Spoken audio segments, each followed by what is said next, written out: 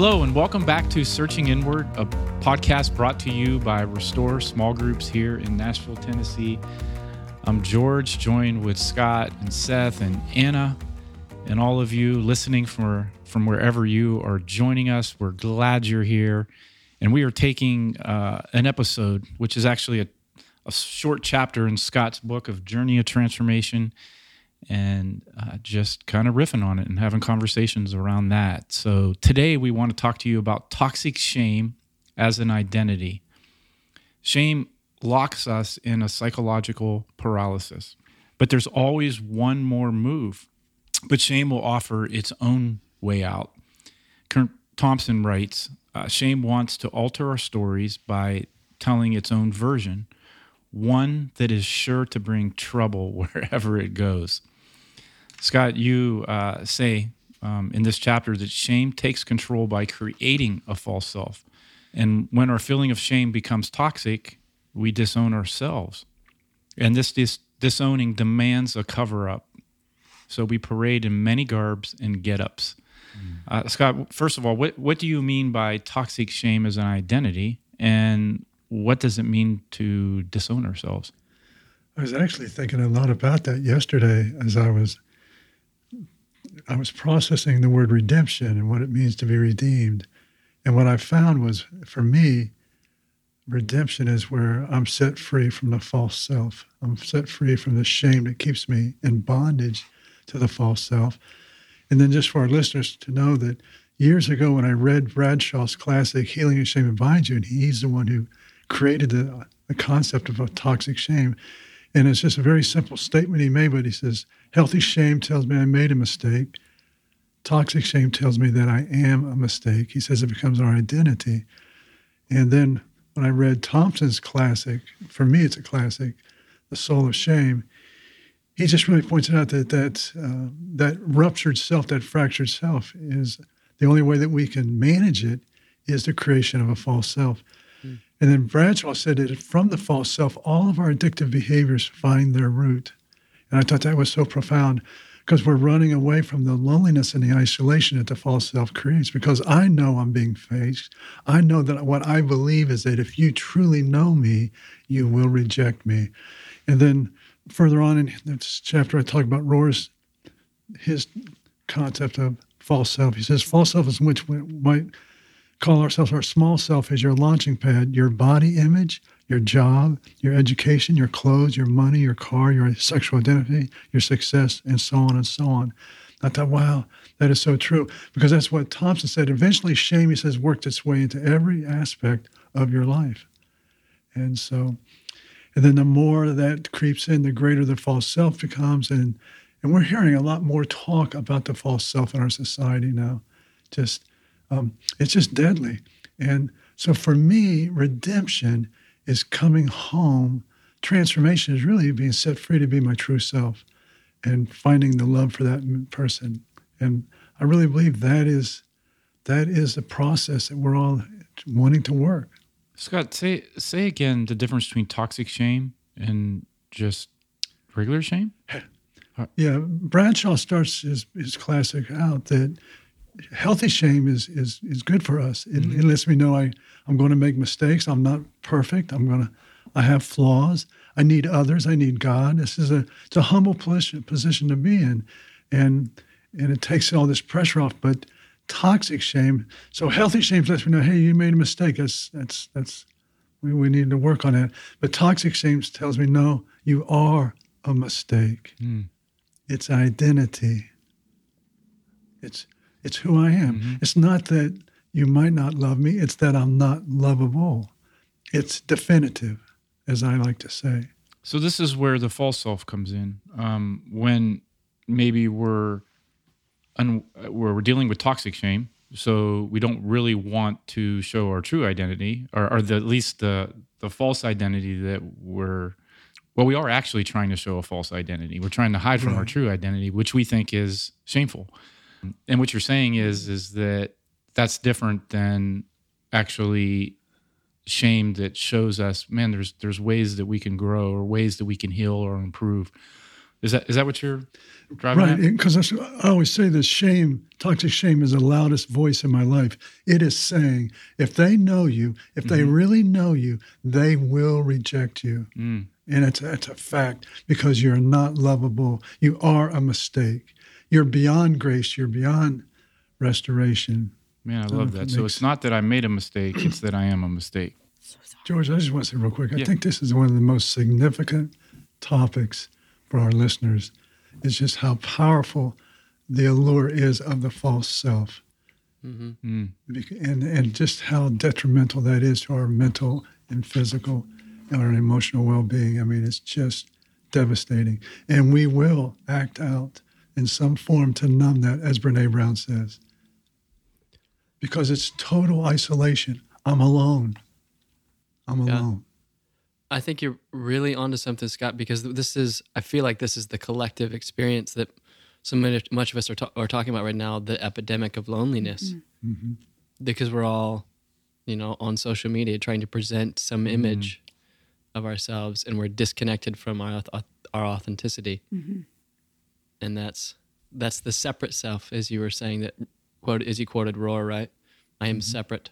Mm. That's how I'm. Yeah. So you got the false self, the small self, the separate self. Oh, the small self. Yeah, they're all. Mm-hmm. And I think Richard Rohr says that he describes the small self or the false self as it's how we look good to others in order to feel good about ourselves. And that's what you're kind of hitting on, Seth, right? Is how social media maybe gives us a platform to do that. Yeah. Mm-hmm. When we have to choose between, authenticity and belonging, we go to belonging, right? Because we're designed to need community. But when we do that, we're, I guess, conditioned to believe that only a part of our whole self is acceptable. We have to leave part of our authentic self behind to belong. Then, we're living out of our false self. We're not being authentic to who we are actually designed and created to be. Why does the false self feel so good and hopeful at first? I mean, there is something about, posting something on social media that presents yourself as the absolute best and, in the perfect situation, the perfect look. Why does that feel so good at first? It meets a need, I think. We need to belong. We need to be accepted. We need to be affirmed. And when that isn't happening with our authentic self, because obviously our authentic self has flaws and shortcomings, right? And so nobody's going to be like, hey, you didn't get your homework done tonight? Great job, right? And that's maybe more of our authentic self. Like we had a failing, we had a shortcoming, we didn't get our homework done. This topic always takes me back to the 12 steps.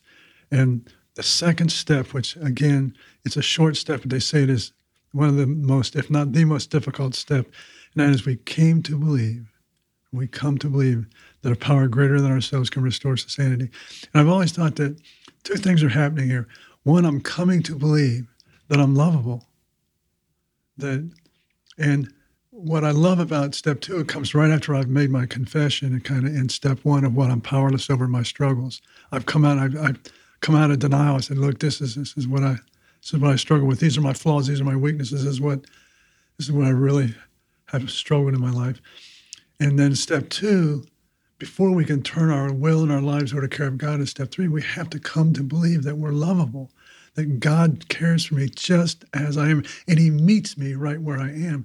And I think that that's what we see in groups, and what makes a small group so powerful is that the only way I'm going to ever come out of my false self is to tell the truth. This is who I really am, or this is a part of who I really am, this part that I'm hiding here, and I'm going to confess it to you. And then I share all that. I tell my truth, I tell my story, and then people look at me and they say, we love you, and we are for you, and we believe in you, and we will never abandon you. Glad you're here. That affirmation is the first time I think I really experienced true love. These people love me, not the false self. They love me. And then if I can take that into the world, into my life, it takes me out of the loneliness. And then I can truly connect with people for true connections and not just seeking validation all the time, which is what we see in our epidemic now. So this topic is immensely important. And that's why Brene Brown says, wherever you can find that space, those groups where you can be authentic and be known, sprint to them. And then it's interesting, last thing I'll say is that when Bradshaw says there's only one antidote for toxic shame, and that is exposure, the very thing that we are most terrified of is the only antidote. Mm. And wherever that space is, find it. Your identity of being loved, it goes back to Seth telling his kids, "Who are you? I am loved." So that is the true antidote, right? Mm-hmm. Yeah. Just to add on to that, I'm just thinking about that. My wife says I say I have too many of these. As an almost 40-year-old, but whatever you call these, are they aphorisms? Where it's like a 2-word thing. But I think it's true that we're wounded in relationship, and so we're also healed in relationship, right? And I think that's why I hear Scott talking about like why what Anna was addressing, why it feels so good to have a false self is because it meets a need, right? And I think specifically growing up, like the development of a personality is all about acting in. We try on certain kind of behaviors, and whatever helps us most get our needs met is the one we continue to play out. Which means there's other behaviors that are what could undermine us getting our needs met. And those are the ones we disown. Those are the ones we distance ourselves from, but those are part of us still. And so that's what I mean. That's what I even think of primarily as how we're wounded in relationship, because we're not really, as little kids who are vulnerable and don't have developed brains yet, we have to leave behind parts of ourselves that are really important. And that's how we're wounded in relationship, but healthy environments growing up or healthy adult environments are the ones that we are reminded that we can be our whole self, and this doesn't have to stay disowned. This part of me can show up here and be loved, and that's how I become whole, In this day, Scott, you talked about shame is dualistic, either or, you're this or you're not this, which really just kind of closes that's where we're paralyzed. It's like we don't see any other option, and we stop dreaming of who we can be or where we can go with this, right? So, right. Guys, how do we move through that? I think that it's the systemic shame-based society that we grow up in, and the systems that impact us, family of origin, schools, religion, and just society in general. Everything's set up on a reward basis. If you perform well, you're loved. That's the message that we get since we're from bringing home our grade cards to making a team, to getting a date, to this, how much money you have, just on and on and on. And so it's reinforced in us that if I don't measure up, that I'm not loved. People love the heroes. People love the successful ones, the attractive ones, the smart ones. And so it's so no wonder we create a false self, because we all have this deep inborn desire to be loved. And our society teaches us to be loved. You've got to be lovable. And lovable people are smart, successful, attractive, so on and so on. Popular. When the truth is that being lovable is true of all of us. Mm-hmm. Yes. No matter where we find ourselves. And that's where, like Seth was saying, in these space of these groups where I come and here's my true story. Mm-hmm. And people are like, we love you, we're for you, and we'll never abandon you. That message gives me the strength to tell my story and see my story then maybe in a completely different way. Yeah, my first thoughts around duality of shame is, duality says this versus that, whereas instead of this and that, that is more so expressing, I think, this idea of non-duality. Like an example is I am broken or flawed, or I am loved, I'm healed and whole. It can't be both. Wow. That's what duality says. Where what if more accurately reflects, being human is that I am not broken, but I am both limited and loved. That idea of already, not yet. Mm-hmm. Like I'm already perfectly loved, but I haven't allowed all the parts of me to receive that truth yet. So to me, this is how we accurately human, by allowing grace to have first dibs on who we are. And then to also recognize that life is this never-ending process of becoming, as we always talk about. So for me, like shame, from a dualistic perspective is focusing on toxic shame as first broken and flawed. And so there's a fixed mindset of this is how it'll always be. And healthy shame, or from a more non-dual perspective, is that I am first limited, but I am also becoming. Wow, that's really good, Seth. Very helpful. Kurt Thompson, he said this, which kind of goes to this overcoming this dualistic nature of what shame could be. But he says, to scorn or disregard shame is to acknowledge it and turn away as if we think nothing of it. So I love that his thought there is that, the first thing you do is you turn toward it, you acknowledge it, but you don't stay there. It's moving beyond it. But shame wants to keep us stuck there, right? Or our false self doesn't want to actually acknowledge the shame that might be there, to even identify whether it's toxic or healthy, right? So I love this process. But what does it mean to do that? To scorn or disregard shame is to acknowledge it and turn away as if we think nothing of it. How do we do that? I think this is where we need a boots on the ground story, right? What does it look like actually to live that out? So I'll go there. I'll go there. So Thank you. I think for me, while I wouldn't necessarily say that I consciously like strive with shame, like hate, like I don't feel like, oh, I hate who I am or whatever. But as I unpack my story and I look at how I've learned to show up in the world, I can see that I live so largely out of a false self, particularly in respect to not taking up space, not infringing on anybody else's time or energy or resources, but to be solely dependent on myself and to also be overly accommodating to others. That is how I learned to be acceptable, right? To become what I thought my family of origin expected of me, like particularly in regards to our faith tradition, like to, you know what I mean? Like to be, I was taught to be a good Christian. Like you're not asking of others. You are showing up for others. You're giving, but you are never, ever receiving. And if you deign to ask for something, whether that's somebody's attention, whether that's somebody's time, whether that's somebody's comfort, then that is a character flaw, right? Because I was taught that, we are the givers of Christ. We are the bringers of Christ, and Christ is in us. And therefore, that's all we need. We don't have needs. And that is such a false belief, but that is how I have fashioned my entire life. And I've learned to live out of the false self. And I've been doing that for nearly 50 years. And I can say, like, I am utterly exhausted. I cannot continue to pour out of an empty cup.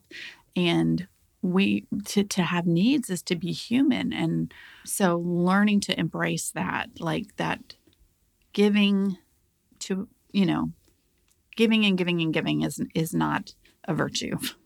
Although that has been reaffirmed, right? Like when you give unconditionally and without limit and without boundaries, obviously people are going to love you, right? They're going to be happy to receive from you. They're going to be happy to take because you're giving. But you can't do that indefinitely. It will take a toll. So I am learning to put that false self away and to create boundaries, to speak up for myself when I have a need and find places where that can be met without being shamed for it. So your false self was disowning of your own needs. Is that what I'm hearing you say there? Like, so it was my false self was meeting the needs of everyone without regard to my own needs, because I wouldn't be a faithful Christian, one, if I didn't put others first. and sacrifice myself like Christ. But the other part of that, to live is Christ and to die is gain. Yeah. Can't tell you how many times that's been misappropriated in my life. Yeah. And so over the process of time, what I'm hearing you say is that, yeah, you do that. You do that for any period of time and disregard your own needs, then you become a shell of a human being. Mm-hmm. So how are you seeing things differently, Anna? Or I think for the first time in these last couple of years, as I've slowly been making strides to transform my life, I am recognizing the value of my own life as no less significant than any other life on planet Earth, and that I am human. I'm not divine. There is not any expectation for me to act in a divine manner, as I've always put that pressure on myself. I'm not saying that you give up on goodness and serving others, but I'm not going to. I think honestly, just the biggest light bulb for me was like, what am I teaching my kids about what it looks like to be a wife, to be a mother, to be a Christian? I don't want anybody to carry it. It's unmanageable, right? And if that's what I'm teaching them is the expectation of how you show up in this world, that is not a gift I want to give them. Yeah. So, and the other thing I'm hearing you say in that is that in disowning my own needs, my worth is less than someone else's worth and value. And somehow there's, what's the word? Like that's champion to be that kind of person in the world, to think that maybe other people were more worthy than you. Like, and somehow that's humility, but that's not humility, right? Certainly not healthy humility at all. Right. It's martyrdom. Yeah. I can offer a brief story too, if it's helpful. Yeah, please do. To put some embodiment to that quote from Kurt Thompson, because I'm with Anna that I think this is a good spot to do that with. There was years ago, I was on staff at this large church, and it play. I'll say the number because it plays into how big of a deal this was for me. It was like 6,000 or 7,000 people on a weekend, and this church was largely about performance, and so you put on every service you would sing at least one or two different like cover songs of well-known songs from radio that people would recognize. And I just remember I somehow had forgotten that I was supposed to do this one song amidst the worship songs that I knew really well. And so I showed up, somewhat hopeful, but and semi-confident, because there was a confidence monitor in the back. And this person, what I found out last minute was a new person that was running the words in the back. And they were not keeping up with me being able to see the words so that I could sing it on time. And so you were losing confidence from the confidence monitor. I was losing confidence quickly from the confidence monitor. But what happened was I was also playing all this heavier guitar work, and I was trying to focus on the monitor. And I ended up it was one of the worst performances of my entire life in front of thousands of people. And for some reason, we never changed it. We just kept on doing it over and over. And for each service. Oh, for each service. And I just remember, like, I was literally up there. I knew the melody, but I was singing, I don't even remember what the song is now, but I was singing something like, like completely just making sounds come out of my mouth to melody. And I just remember at the end of that weekend, it was such a strong moment for me. Like my false self was like, laugh it off, act like this isn't a big deal. But it was a huge deal. I remember thinking, I'm either done with doing this for a living, or done pursuing this, or I need to make a choice right now that I made a big mistake, but I am not that mistake. Because it felt like I was a failure, and that shame, that toxic shame, was so heavy. I was almost ready and willing to just walk off the stage and never come back on. And I just remember I had to make a conscious choice. Like, this is not who I am.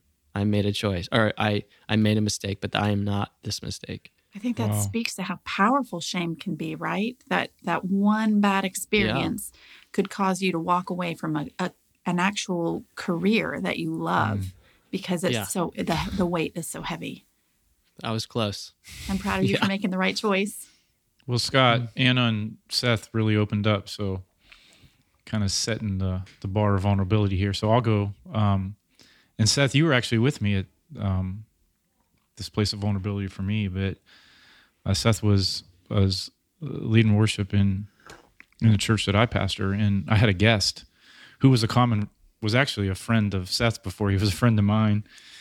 And but anyways, he works for Operation Andrew, and his name is Adam, but I kept calling him Andrew.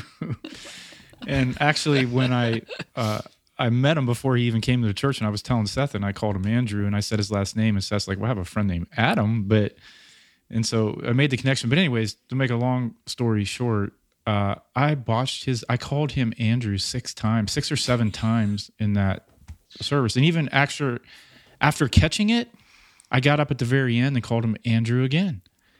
And I felt such deep shame. And Seth, I know what you were talking about. I was like, should I really be doing this? Like, how can I not get a guest name right? Like, what is going on in my head that I botched that so bad? But the deeper thing for me was I felt like I ruined a friendship that I was really excited about moving into. And so I remember I called Adam that afternoon and said, man, I'm so sorry. It probably sounds like I was on drugs or Benadryl or something, but I really am not. And, I'm so sorry. I know how important names are. But anyways, Adam was very gracious, and we have become good friends. But I just remember the shame I felt that day, and it lingered. And you would think people were just going, oh, gosh, you made a mistake, George. It's okay. But how deep that can go to our identity. And Scott, it goes back to what you said. I felt like I'm a mistake. I can't do anything right. Gosh, that is paralyzing. Thompson talks about when we make choices, whether they're thoughts about ourselves or they're actual actions that are disintegrated, that it feeds shame. And integrated thoughts and integrated choices help dissipate shame.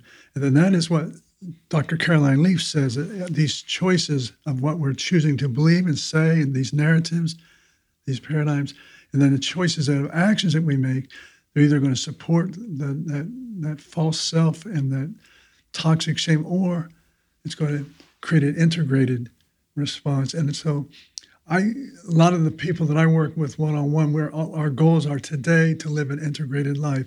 That is, try to capture thoughts, redirect immediately, but then also watch for actions and choices that they also help, because that's what keeps shame alive, is when we're still fostering those thoughts and we're still making choices. And I don't know if that's helpful, and it has been for me. Mm-hmm. So the antidote to our shame, to our toxic shame, to the false self-life of isolation and loneliness, is to embrace ourselves. And I really believe that this one sentence on page 185, when God stirs up a vision of what we can become, I like to change it to who we can become. And I was really processing this yesterday as I was preparing for this, that this chronic toxic shame has had the greatest negative impact on my life. It's had the greatest impact on my life of anything, far more than grace, because it's so easy to believe that I am so flawed, I've made so many mistakes, have so many weaknesses, that it is inevitable that you will reject me if you really get exposed to all those things. And so the path of redemption is coming home to ourselves and knowing that we truly are loved with all our flaws, all our mistakes. And you know what? I've come to learn what a true friendship is. And I think that's because it's come both ways. I realize what I need in a friendship, and then I know what I need to be for others in a friendship. And I really try to walk that out on a daily basis, that it does not matter to me what you've done, where you've been, what you believe, all your weaknesses. It does not matter. I'm going to meet you there, and I'm going to love you for that. And those are the friendships that I need. Those are the ones that give me life. So the friendships that are not able to offer me that, they're really not friendships. They're really not. They're conditional. And anything that's conditional stirs in me this dependency. I got to perform for this person. I got to be this for this person. And there's no freedom in that. So I really think that the path of redemption is coming home to freedom and being true to myself and loving myself just as I am. But that does not mean I cannot have a vision of what I can become and who I can become. And I want to grow. And mistakes, I think it was Richard Rohr, or somebody said mistakes, flaws, sins, as he says, these are all things that God uses for good. And I love that.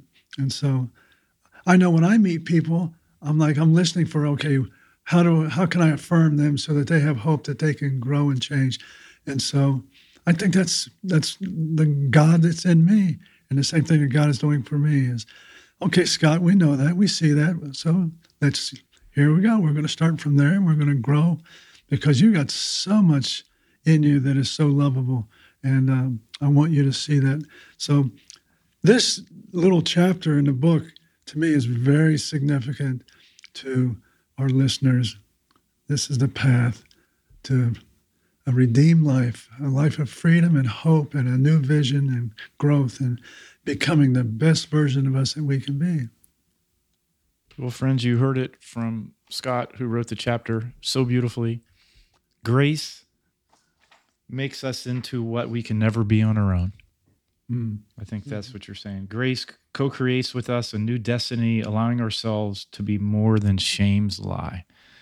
Yep. And we all have shame lying to us. And our prayer, our encouragement is to find some others that can love you unconditionally. And Restore loves to do that in group settings. So if you would love to join us, we'd love to have you join us. Connect with us online at restoresmallgroups.org. You can find out just different resources there to read, groups you can join. But we're glad you're joining us here, and just our prayer that you wouldn't believe shame's lie.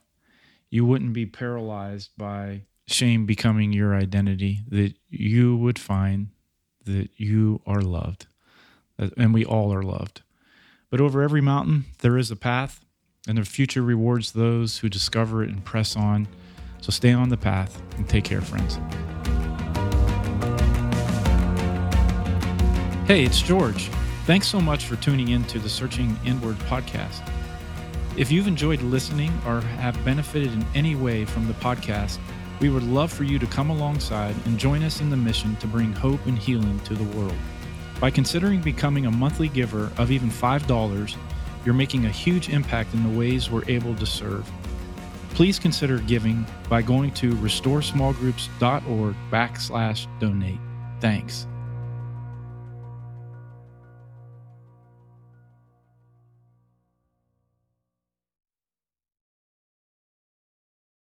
Hello and welcome back to Searching Inward, a podcast bot. All right, Seth, here we go. We've been sold out. Creek, sorry.